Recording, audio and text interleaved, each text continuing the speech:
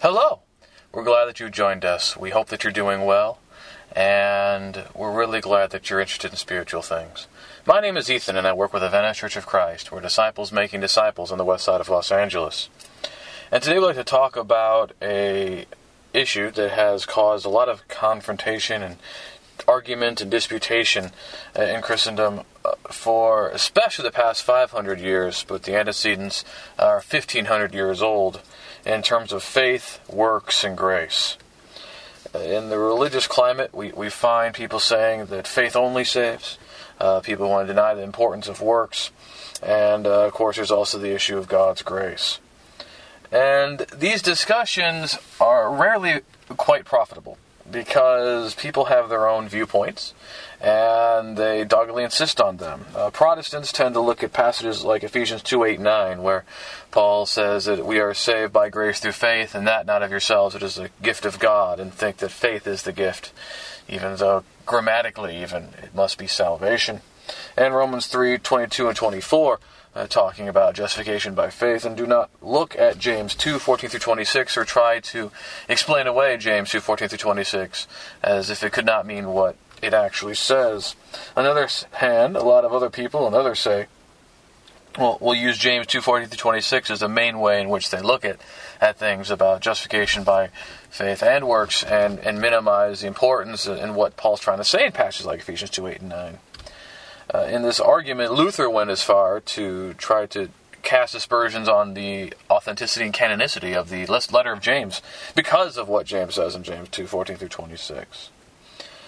And so, when you have an argument that's been going on that long, it's a good question to wonder, can it ever be understood? Is there any really viable way forward with this discussion? And we believe there is. But what we have to do is we have to get beyond arguments being made in the 16th century, get beyond arguments being made even in the 5th century, and get back to what's going on in the New Testament, understand it in context, to provide a meaningful way forward. And to do that, we're going to have to understand what Paul says to the people to whom he's saying it, to his audience, and the world in which he lives. And so let's look, particularly in Romans and also in Galatians, to see what God, through Paul, has to say about faith, works, and grace. And so we begin in Romans. And in Romans 1, we have this very important passage to begin with. Paul, a servant of Christ Jesus, called to be an apostle, set apart for the gospel of God, which he promised beforehand through his prophets in the Holy Scriptures, concerning his Son, who was descended from David according to the flesh, and was declared to be the Son of God in power, according to the Spirit of holiness, by his resurrection from the dead, Jesus Christ our Lord, through whom we have received grace and apostleship, to bring about the obedience of faith for the sake of his name among all the nations, including you who are called to belong to Jesus Christ. And then he goes on to say he's speaking to the saints in Rome. So we have this very long introduction where Paul is talking a lot about who Jesus is. But he gives us this purpose statement in verse 5. That it's through Jesus that he's received grace and apostleship to bring about the obedience of faith for the sake of his name. Now it's important to note here that as Paul begins Romans has been this great treatise of faith and of grace, and we're not going to argue with that, but he begins here and says what his purpose is. It's unto the obedience of the nations. That's the ultimate goal. And so we start to see from the very beginning that Paul doesn't have the hang-ups that many others have after him in terms of the relationship between grace, faith, and obedience. And in fact, as we're going to see throughout the letter, Paul expects that Jews and Gentiles must come to an obedient faith. We then get to verse 16 that really anchors the beginning of this discussion that will continue about faith, works, and grace. For I am not ashamed of the gospel, for it is the power of God for salvation to everyone who believes, to the Jew first and also to the Greek. For in it the righteousness of God is revealed from faith for faith, as it is written, the righteous shall live by faith. So Paul begins here by saying it's the gospel, the good news of Jesus, that provides salvation. It's God's power to salvation, to the Greek and to the Jew. And it's able to do that because the righteousness of God is revealed in faith to faith. The idea is that those who put their trust in God and their trust is in God will receive salvation through the message of what God has done in Christ. And so this is kind of the purpose, the thesis. This is what he's trying to prove as he continues on in his discussion. We're going to see how it comes back to that very important theme. And so he begins in verses 18 through 32 of Romans chapter 1 by talking about the spiritual darkness, particularly of the Gentiles. For the wrath of God is revealed from heaven against all ungodliness and unrighteousness of men, who by their unrighteousness suppress the truth. For what can be known about God is plain to them, because God has shown it to them. For his invisible attributes, namely his eternal power and divine nature, have been clearly perceived ever since the creation of the world in the things that have been made, so they are without excuse. For although they knew God, they did not honor him as God or give thanks to him, but they became futile in their thinking, and their foolish hearts were darkened. Claiming to be wise, they became fools, and exchanged the glory of the immortal God for images resembling mortal man and birds and mammals and creeping things. Therefore God gave them up in the lusts of their hearts to impurity, to the dishonoring of their bodies among themselves, because they exchanged the truth about God for a lie, and worshipped and served the creature rather than the Creator, who is blessed forever. Amen. For this reason God gave them up to dishonorable passions. For their women exchanged natural relations for those that are contrary to nature. And the men likewise gave up natural relations with women, and were consumed with passion for one another, men committing shameless acts with men, and receiving in themselves a due penalty of their error. And since they did not see fit to acknowledge God, God gave them up to a debased mind to do what ought not to be done. They were filled with all manner of unrighteousness, evil, covetousness, malice. They are full of envy, murder, strife, deceit, maliciousness. They are gossips, slanderers, haters of God, insolent, haughty, boastful, inventors of evil, disobedient to parents, foolish, faithless, heartless, ruthless. Though they know God's decree that those who practice things deserve to die, they not only do them, but give approval to those who practice them. And so, what Paul's trying to get across here for our purposes is the Gentiles are lost in sin. This really didn't need to be proved very much. Everybody would agree with that at that time. But he's showing how it happened, that they should have known about God because of the things he made. It should have been evident. The uniqueness, singularity of the Creator should be clear in what he has made, and also his one in relationship should be clear in the creation as well through humanity. But the fact that they exchanged the truth about God for a lie meant that they were given over to their natural lusts, and thus they required salvation. And this is important for us to understand in terms of understanding Paul's argument is the way the Gentiles are. He's not writing to any old Gentiles, any old pagans. He's writing to ancient Greeks and Romans. They're known for their immorality and idolatry. And the reason for this, in part, is that their religion was truly what we call orthopraxic. And that's from two Greek words, ortho, right, and praxis, works, which means the orthopraxic religion is about doing the right things. Specifically, as a professor I had once said, you can believe that Zeus is a complete jerk, but as long as you provide the requisite sacrifices, you can secure his good favor.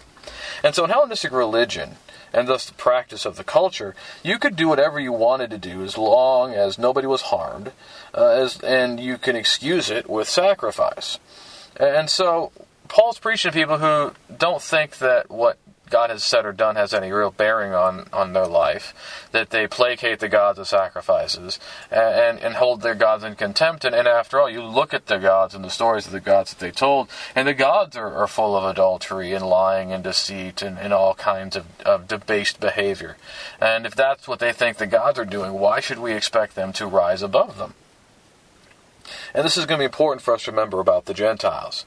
But here, everybody's going to agree that they're condemned. And that's exactly what he's trying to point out as he begins Romans chapter 2. Therefore you have no excuse, O man, every one of you who judges. For in passing judgment on another you condemn yourself, because you, the judge, practice the very same things. Do you suppose, O man, you who judge those who practice such things yet do them yourself, that you will escape the judgment of God? Or do you presume on the riches of his kindness and forbearance and patience, not knowing that God's kindness is meant to lead you to repentance?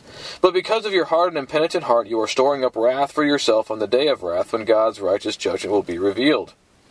So he's beginning here with those who sit in judgment of these evil pagans, but are probably doing the very same things themselves. Very likely a veiled reference to the Jews. Not restricted to the Jews, but especially to those who always appoint the sins of the Gentiles, yet were doing many of the same things themselves. He continues in Romans 2 and verse 6 talking about the judgment. For all who sinned without the law will also perish without the law, and all who have sinned under the law. Excuse me, that was verse 12, we'll get there. Verse 6, He will render to each one according to his works. To those who by patience and well-doing seek for glory and honor and immortality, He will give eternal life. But for those who are self-seeking and do not obey the truth, but obey unrighteousness, there will be wrath and fury. There will be tribulation and distress for every human being who does evil. The Jew first and also the Greek, but glory and honor and peace for everyone who does good, the Jew first and also the Greek. For God shows no partiality. So this section is very important that we see that there is a basis for judgment and that God is impartial about it. He's not going to give certain people favorites because of the amount of money they had or because of ethnic or cultural status. No, that what God's going to do is He's going to render according to His works. This is very important for our discussion, that condemnation or commendation in this sense are both based upon works. And you could try to say, wait a second, if we're going to be saved because of our works, does that mean that Paul's a hypocrite or a contradictory? And to say that is to not understand what Paul's trying to get at here. But it's important to note here that there's a reference to work here. That those who seek to obey the Lord Jesus and obey God and do what is right, they will be saved. They'll have eternal life. But those who are self-seeking do not obey the truth. Notice it even comes out with that. But obeys unrighteousness, is going to be wrath and fury. And that's going to be true for the Jew and for the Greek. God is not a respecter of persons, so you're going to suffer the consequences of your evil behavior. But if you seek after the good, you're going to be rewarded. And we're going to see how Paul talks about this. And it's important also to note that when he says that there's no partiality, he's overthrowing thousands of years of racial and ethnic bias by making that statement. And it was very hard to swallow at that time, as we will see. So beginning in verse 12 now, at this point, For all who have sinned without the law will also perish without the law, and all who have sinned under the law will be judged by the law. For it is not the hearers of the law who are righteous before God, but the doers of the law who will be justified. For when Gentiles who do not have the law by nature do what the law requires, they are a law unto themselves, even though they do not have the law. They show that the work of the law is written on their hearts, while their conscience also bears witness, and their conflicting thoughts accuse or even excuse them on that day when, according to my gospel, God judges the secrets of men by Christ Jesus. So, he's starting this, definitely continuing starting this critique of the Jews subtly, but we're getting to the question of, well, how can Gentiles be judged by their works if they did not receive the law of Moses? Again, throughout Romans, Paul tends to do this. He's anticipating questions, either in explanation or in maybe even antagonism. And so the question comes, well, how can God show glory and honor and peace to the Greek who does good if they have not received the law?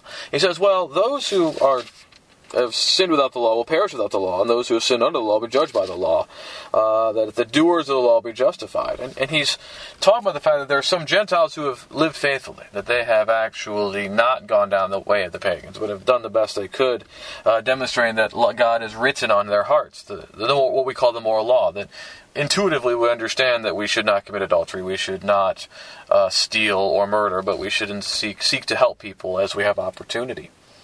And really shows that it's not just who heareth the law. You're not privileged because you got it.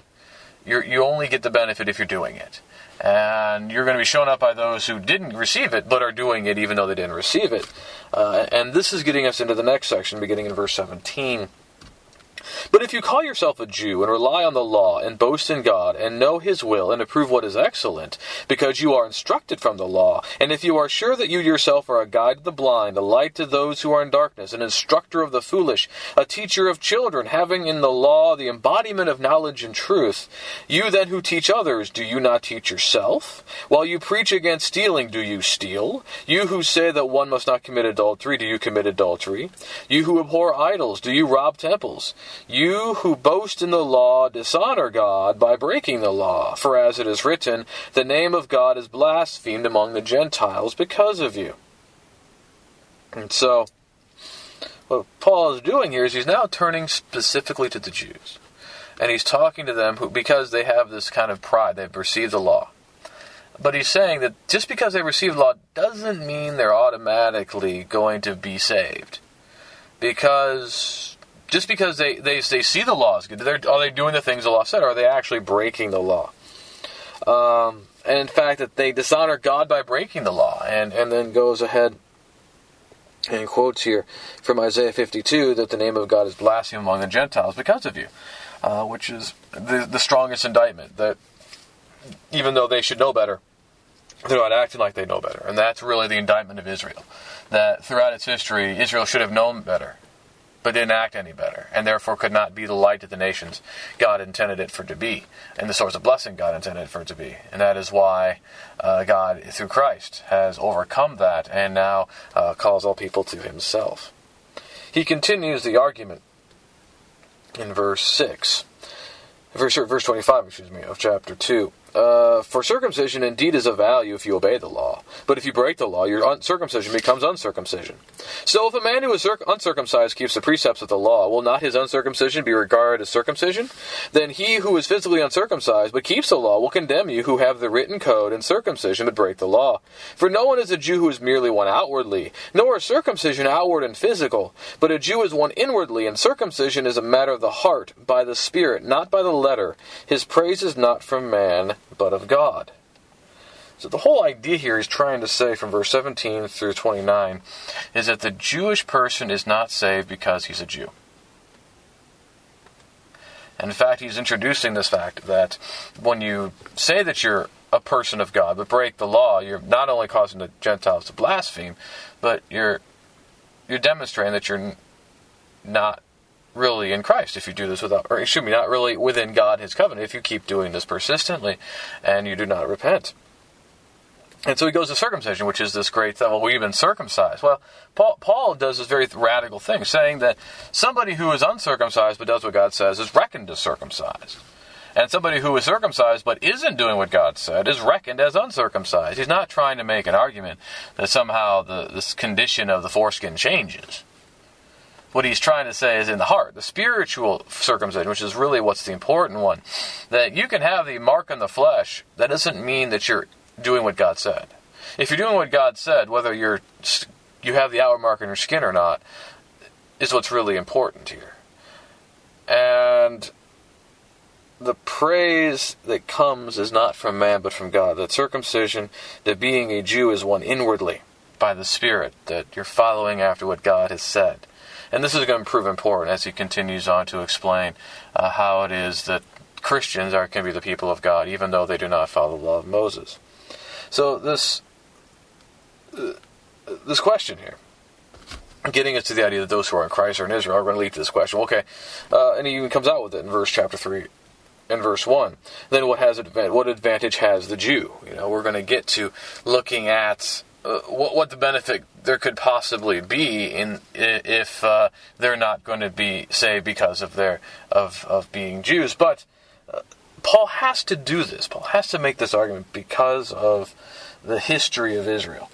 That the Jews prided themselves in being God's people and considered themselves worthy of salvation because they were God's people. God had promised them that the land of Canaan would be their land and that God was their God. And for a large portion of their history, and throughout the time that Paul's alive and when this letter is written, there's this temple in Jerusalem where they could make the sacrifices God commanded. And the Jews would look at those Gentiles and all the nasty things they did and felt like they were people separated from God. And they believed in that sanctification, that because they held to certain rituals, even though they did not do everything God commanded, and often were rebellious against God even while attempting to keep themselves separate in certain conventions, meant that their salvation was entitled because of their religious and ethnic heritage. And that's what Paul's trying to really deconstruct here. But he's not trying to say that the Jews had absolutely no benefit at all. He says, he continues on, what is the value of circumcision? Much in every way. To begin with, the Jews were entrusted with the oracles of God. What if some were unfaithful? Does their faithlessness nullify the faithfulness of God? By no means. Let God be true, though every one a liar, as is written, that you may be justified in your words and prevail when you are judged. But if our unrighteousness serves to show the righteousness of God, what shall we say? That God is unrighteous to inflict wrath on us? I speak in a human way. By no means. For how then could God judge the world? But if through my lie God's truth abounds to his glory, why am I still being condemned as a sinner? And why not do evil that good may come, as some people slanderously charge us with saying? Their condemnation is just. There's this critique going around of Paul, that and the gospel Paul is preaching, that because he's teaching that grace abounded where sin happened, that meant that he was actually trying to commend sinfulness, that they should keep sinning. And that's absolutely not the case. And people would overreact to what Paul is saying. Well, if the Jews didn't have salvation because they received the law, then that must mean God is not really righteous, or God not really faithful. And so Paul is saying, no, absolutely not. Even though Israel proved faithless does not mean that God has proved faithless. God has been faithful despite Israel's faithlessness. And Israel's faithlessness has been highly contrasting to God's faithfulness, and in its own ironic way magnifies God's faithfulness, because God proves faithful every time, even though Israel fails. And as Paul says, there's still that condemnation being a sinner. So trying to say that somehow acting like good could come because evil is done, that's absolutely not the case at all. There's still that condemnation for those who sin, and that's what he's getting into as he begins in verse 9. This very important passage from verse 9 through verse 20, which is the whole thrust of what he's been getting at since Romans 1:18. What then? Are we Jews any better off? No, not at all. For we have already charged it all, both Jews and Greeks are under sin, as it is written. None is righteous, no, not one. No one understands. No one seeks for God. All have turned aside. Together they have become worthless. No one does good, not even one. Their throat is an open grave. They use their tongues to deceive. The venom of asps is under their lips. Their mouth is full of curses and bitterness. Their feet are swift to shed blood, and their paths are ruin and misery, and the way of peace they have not known. There is no fear of God before their eyes. Now we know that whatever the law says, it speaks to those who are under the law, so that every mouth may be stopped, and the whole world may be held accountable to God. For by works of the law no human being will be justified in his sight, since through the law comes knowledge of sin. So that's the conclusion. All the Jews are shut up under sin as well. The Jews have all sinned. And so he goes to Psalms 14, 53, 5, 140, 10, Psalm 1, 3, and Isaiah 59, and also Psalm 36. And he just takes this pastiche of verses, taking out of context all these places, and uses all of these hyperbolic, extreme verses to show the general pattern of man's sinfulness, specifically Israel's sinfulness. And because all men have sinned, no work of man is able inherently to justify before God. Because any work of man is going to be done according to a standard. But the problem with any standard is that if you've broken that standard, you've violated that standard. So that's why Paul says, by works of the law, no human being will be justified in his sight. So the whole idea to this point is the Gentiles couldn't get there by works, by just buying gods off with the sacrifices and continue their depraved lifestyle. Jews aren't going to get there by upholding the law and acting like they've done it because they've transgressed it all. And so now we have a solution, which is verses 21 through 26. But now the righteousness of God has been manifested apart from the law, although the law and the prophets bear witness to it. The righteousness of God through faith in Jesus Christ for all who believe. For there is no distinction. For all have sinned and fall short of the glory of God, and are justified by His grace as a gift through the redemption that is in Christ Jesus, whom God put forward as a propitiation by His blood to be received by faith. This was to show God's righteousness, because in His divine forbearance He had passed over the former sins. It was to show His righteousness at the present time, that He might be just and the justifier of the one who has faith in Jesus.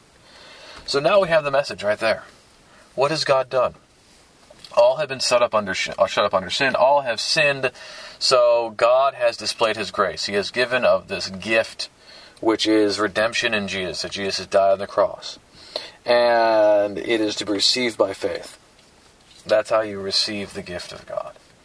And this is not by distinction between Jew and Greek, that both Jew and Greek can receive it.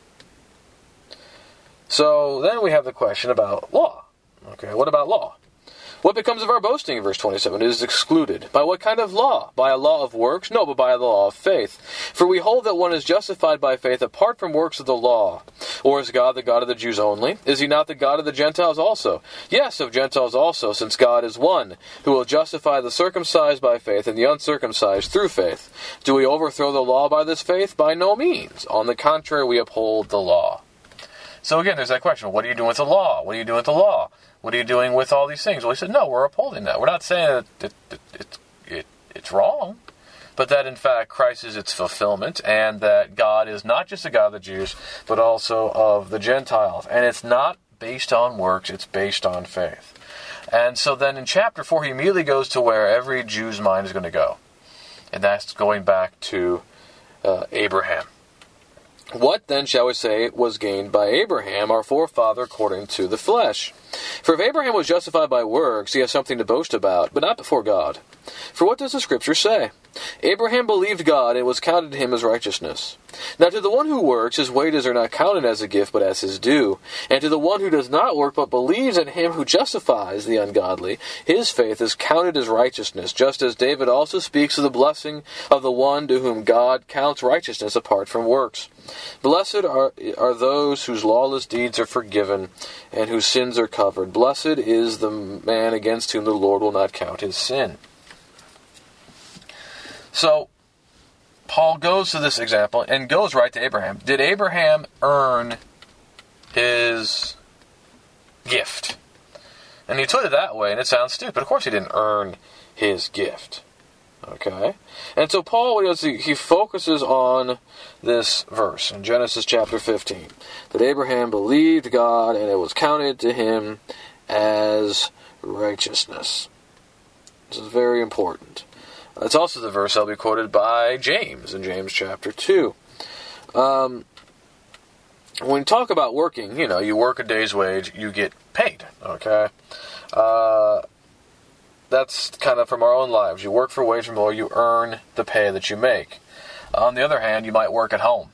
And you certainly don't feel like when you work for loved ones at home, you expect a reward, that you get paid. You do it just because it needs to be done, because you're thankful for the opportunity to share in family and things of that nature. And so that's kind of what Paul's getting at here. Not that Abraham didn't put any effort forth, but that he did not receive the gift because of his effort, that it wasn't something he earned.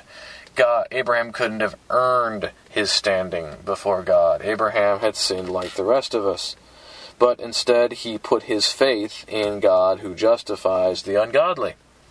That's how he earned, so to speak, quote unquote, his standing. It's not that he deserved it, but he put his trust in God. Now, why does he say that? What's he getting to? Well, we see beginning in verse 9. Is this blessing then only for the circumcised or also for the uncircumcised? We say that faith was counted to Abraham as righteousness. How then was it counted to him? Was it before or after he had been circumcised? It was not after, but before he was circumcised. He received the sign of circumcision as a seal of the righteousness that he had by faith while he was still uncircumcised. The purpose was to make him the father of all who believe without being circumcised, so that righteousness would be counted to them as well, and to make him the father of the circumcised who are not merely circumcised, but also who walk in the footsteps of faith that our father Abraham had before he was circumcised. For the promise to Abraham and his offspring that he would be the heir of the world did not come through the law, but through the righteousness of faith. For if it is the adherents of the law who are to be the heirs, faith is null and the promise is void. For the law brings wrath, but where there is no law, there is no transgression. That is why it depends on faith, in order that the promise may rest on grace and be guaranteed to all his offspring, not only to the adherent of the law, but also to the one who shares the faith of Abraham, who is the father of all of us. As it is written, I have made you the father of many nations, in the presence of the God in whom he believed, who gives life to the dead and calls into existence the things that do not exist. And he continues in verses 18 through 25, talking about how Abraham displayed faith even though he was old, and he would be able to have offspring as the stars of heaven or the sand of the seashore. And that it was not written for his sake alone, but also ours, because we believe that God raised Jesus from the dead, we will share in that faith. The whole point of this is to show that the promise was not through the law. That if it came through the law, it'd be void. That no, Abraham received it before circumcision, because he would be the one through whom would come the blessings of the covenant, first to Israel, but then to all men. That he would be the father of many nations. That it's not through works of a law, but it's through faith. It's through putting one's trust in God. That not just those who are circumcised, but all who share the faith of Abraham could receive the blessings of Abraham. And that's how it can come to all men, not just Israel. We also do well to consider in Galatians as well, because Galatians will say some things that can kind of clarify that may not be evident from what we've seen about grace, faith, and works in Romans. In Galatians chapter 3, in verse 10, we have another explanation. For all who rely on the works of the law are under a curse. For it is written, Cursed be everyone who does not abide by all things written in the book of the law and do them. Now it is evident that no one is justified before God by the law, for the righteous shall live by faith. But the law is not of faith, rather the one who does them shall live by them. Christ redeemed us from the curse of the law by becoming a curse for us. For it is written, Cursed is everyone who is hanged on a tree, so that in Christ Jesus the blessing of Abraham might come to the Gentiles, so that we might receive the promised Spirit through faith. So you can see how this really kind of clears up some of the things we see in Romans. That those who rely on works of the law are cursed because those who do not do all the things are cursed. And in fact, you look at everybody has broken that law in some way, and therefore all are under that curse. And in fact, in verse 11 is very important. He says that no one is justified before God by the law. And that he goes and quotes Habakkuk again. Just like he did in Romans 1:17, he goes back and quotes Habakkuk 2:4. The righteous shall live by faith. Showing that this is not just a new covenant phenomenon. That the reason that the Christian is going to have stand before God is the same reason ultimately that not only Abraham but Moses and David and every prophet and every Israelite has a standing, which is that by faith. Because even they can't boast in the law. That's the whole point of what Paul's trying to show. Christ had to be the curse for us. And Christ had to take on that curse for us to overcome its consequences so that the blessing of Abraham might come to the Gentiles as well. And so, we've used these texts. We can go to James, we go to a lot of other places, but we've picked these texts in Romans and Galatians because these are the ones most prominently used when discussing grace, faith, and works in so many ways, especially trying to overemphasize grace and faith to the detriment of works. And so we can see even here that there's a very coherent argument being made. And it goes back to that foundation we saw in Romans 1, that Paul's goal is the obedience of the nations, and in verses 16 and 17, that the gospel is God's power to salvation to the Jew first and also to the Greek, that in it the righteousness of God is revealed from faith to faith, because the righteous live by faith. So what we see in Romans 1 through 3 is that man has sinned and fallen short. And we also see in Galatians 3:10 that man cannot be justified by works if there is sin to his account. And since all men have fallen short, man himself is not capable to bridge the gap. God bridged the gap with the sacrifice of his Son for the forgiveness of sins. This is the way God has manifested his grace to us. Faith is the belief in the truth of Jesus Christ, paired with obedience to his will. Now, a lot of people will object to that, especially in the Protestantism, because that faith would require works, and they see Paul saying that works do not save. And again, the issue is they're looking at this through the prism of arguments between Protestants and Catholics in the 16th century, but Paul's writing in the 1st century, where Gentiles are practicing a religion based upon doing the right works, doing the right sacrifices over all things, and that Jews are proud of their distinctiveness and trusted in the distinctiveness from the law as the basis of their salvation. And so what Paul's trying to do is show each group that works and birth cannot justify a man, that Jesus is the only one who can justify. And that's why he emphasizes over and over again that works do not justify, and they cannot save. But the emphasis is that it's based on works. And nobody argues, to my knowledge, that anybody is going to be saved based upon their works. It's always that foundation, that they have done what they needed to do, that they've obeyed God in every respect. We all recognize, that everybody has sinned. But yet, within the text itself, we can see in Romans 2 and in chapter 3 that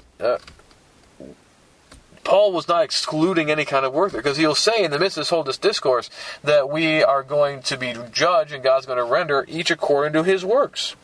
And he's not trying to suggest that we are saved or condemned by factors beyond our control, and that our judgment or destiny are determined by completely independently of us, but in fact are, at least at some level, dependent upon what we've done.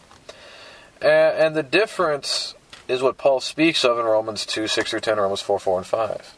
That if we try to do work for self, if we try to work for ourselves, and we try to do the works that we do to earn salvation, no, we can't do that. There's nothing we can do to earn salvation.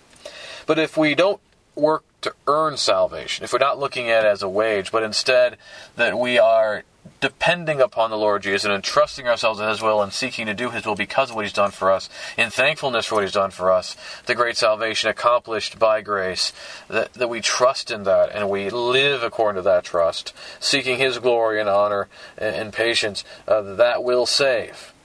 That Christ became the curse of the law so that we might live by faith in Galatians 3, 10 through 14, and therefore be accounted as righteous. So, yes, there have been arguments for 500 years and more, and it's very easy to go to extremes. But just because you'll fly to the extremes doesn't mean that that's where you have to stay. That, in fact, there is no contradiction in this message. All have sinned and fallen short of God, and therefore works of man in and of themselves will never save. In Romans 1 through 3, that's absolutely certain. That God has demonstrated his grace to us by sending his Son to die on the cross to take on the curse from the law and to allow for our salvation in Romans 3:20 through 26 and Galatians 3:10 through 14. That's absolutely true. There's nothing we can do to deserve it or earn it. Our response to this manifestation of God's grace is belief and faith. And that faith must be an obedient faith, the one by which the righteous live, and whose works, which are not done for merit, but in response to trust and belief in God, can lead to salvation. Romans 1, 5, 16, 17, 2, 6 through 11, 3, 27, 31, and 4, 1 through 8. There's no disharmony in these, or with Ephesians 2, or James chapter 2. We don't have to see them as being in discontinuity or in disharmony. We can see the harmony involved. Are we saved by our works? No. Are we going to be saved without working? No. That's not a contradiction. It's a recognition that we are dependent upon what God has done for us. Everything we do and are must be grounded and rooted in what God has done for us. That God's grace is of great value, but that it must be received by faith. And faith only is worthy of the term when it does the will of the one in whom we have put our faith. And that is what we must do, that we must put our trust in the Lord, in God and the Lord Jesus for what he has done for us, in his demonstration of grace, and thus live in an obedient faith to the glory of God. So we're again very thankful that you've taken this time to spend with us, and we hope that you've been encouraged and strengthened in your faith. If you have any questions about anything that we've said, maybe you want to learn more about how to obtain this faith and to obtain this grace, to put your trust in Jesus, or maybe you just have some difficulties you want to talk about, or anything at all, have prayer requests, anything at all. If we can be of any assistance in any way, please contact me through my website at deverbovitae.com. That's www.deverbovitae.com. Or if you'd like to know more about the Venice Church of Christ, check us out online at VeniceChurchOfChrist.org. We're also on Facebook and Google+, Instagram, Meetup, Twitter, YouTube, at Venice Church of Christ. We again thank you. Have a great day.